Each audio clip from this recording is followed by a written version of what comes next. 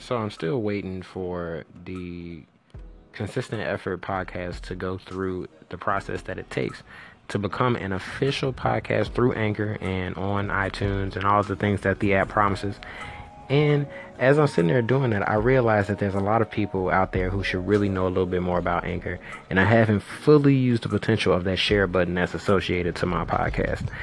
And I feel like this particular episode, I want to talk to people about how important it is to use this new form. Well, it's not even really new, but to use this form of, outreach, to use this form of communication to really get your message out there and to give people a little bit more insight into who you are or what you represent. And yeah, over the past 2 days, I want to say I've gotten 2 people to sign up to Anchor, and I feel like they should have some type of program. That would be awesome if they had some type of commission program or something like that where you could get some type of points or something, or some type of check or money for, inviting people on. So I just want to say that a lot of people should be doing this, just because I honestly do feel that way, and I'm not currently being paid for it. But I feel like it's very important to spread awareness about podcasts, because I know a few people who do not think that this is even a viable option for their business or just for their personal life. So, hey, let's get it cracking. Let's talk about some stuff.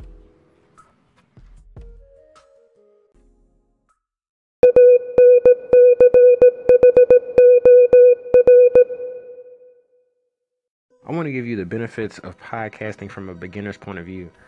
And in my personal opinion, one of those is that you get to really dictate exactly what your journey is. And what I mean by that is that when people get a chance to look at you and look at your track record in the next 5 days, in the next month, whatever it is, when they look at it, they'll be able to see where you came from. Like, they'll be able to travel back in time and see where your head was at on December 28th, 2017, when it's December 28th, 2018. They'll be able to see the progression. They'll be able to see where you fell off, where you stayed consistent, where you kept your word, where you fell back, where you took a vacation, whatever the case may be. It keeps a constant record of how legit you really are. So when people really try to challenge your record, you actually have a record to show. Another benefit, in my opinion, is that it gets you kind of comfortable for that dream scenario that I think about, when you get a chance to actually have interviews and you are afraid of actually talking or the way that you sound on the radio or over the phone. You can actually spend that time doing podcasts and actually practicing and trying to perfect your tone, or trying to perfect the way that you talk and the way that you're perceived audibly, and it's very interesting. Just over I've probably been podcasting for maybe 2 months. Not even really consistently, but over the past 2 months, I think that I've recorded a decent amount of podcasts. And in that time, I would like to say that my enunciation, or the way that I pronounce my words, it's definitely improved, just over the fact that I've practiced doing these recordings so much that my grandmother gets really upset when she hears me talking really loud, and she's just like, "Who are you talking to?" There's a lot of practicing going on, but that's just something. Another one of the benefits that I think of when I think about podcasting. Another thing is that this is a type of content that you can distribute that doesn't have to be the center of attention. This is something that can play in the backdrop of somebody's life, whether they're jogging down the street getting their exercise, or they're driving their car, or they're dealing with, they're driving down the street. It doesn't really matter, but they'll be able to play it in the background like they would their music, if you're talking about a topic that's very important to them. So when it comes down to it, I feel like there's even more benefits to this, but I just really want to hit 3 because that's my magic number. And that's all you really need to know. Get your ducks in a row. Here are the downsides to starting your own podcast from my own point of view as a beginner in this world. I just want to say that the first one is that it's really hard to find the time to fit a podcast into your life if you're very busy.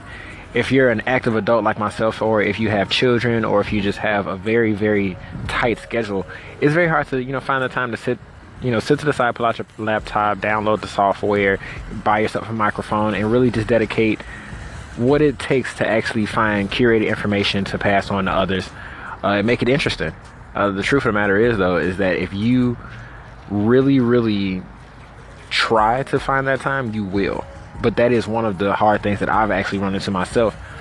Another thing is that not too many people are fully aware of what a podcast is. And I know that sounds just ridiculous, but there are people who still think that radio doesn't have a place in today's media. And they really just find a lot of time to watch YouTube videos or to skim down their Facebook feed.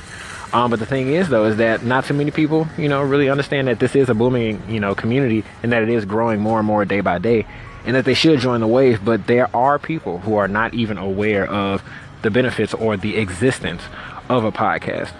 And that's why I really feel like a lot of people need to be a little bit more aware of what options they have around them. But that is those are only two downsides that I can think of when it comes to the podcasting community. And if you ever take the time to look into them, you'll find that they're really not even downsides. There are ways to easily remedy those. But I said that I was going to be objective, and there they are.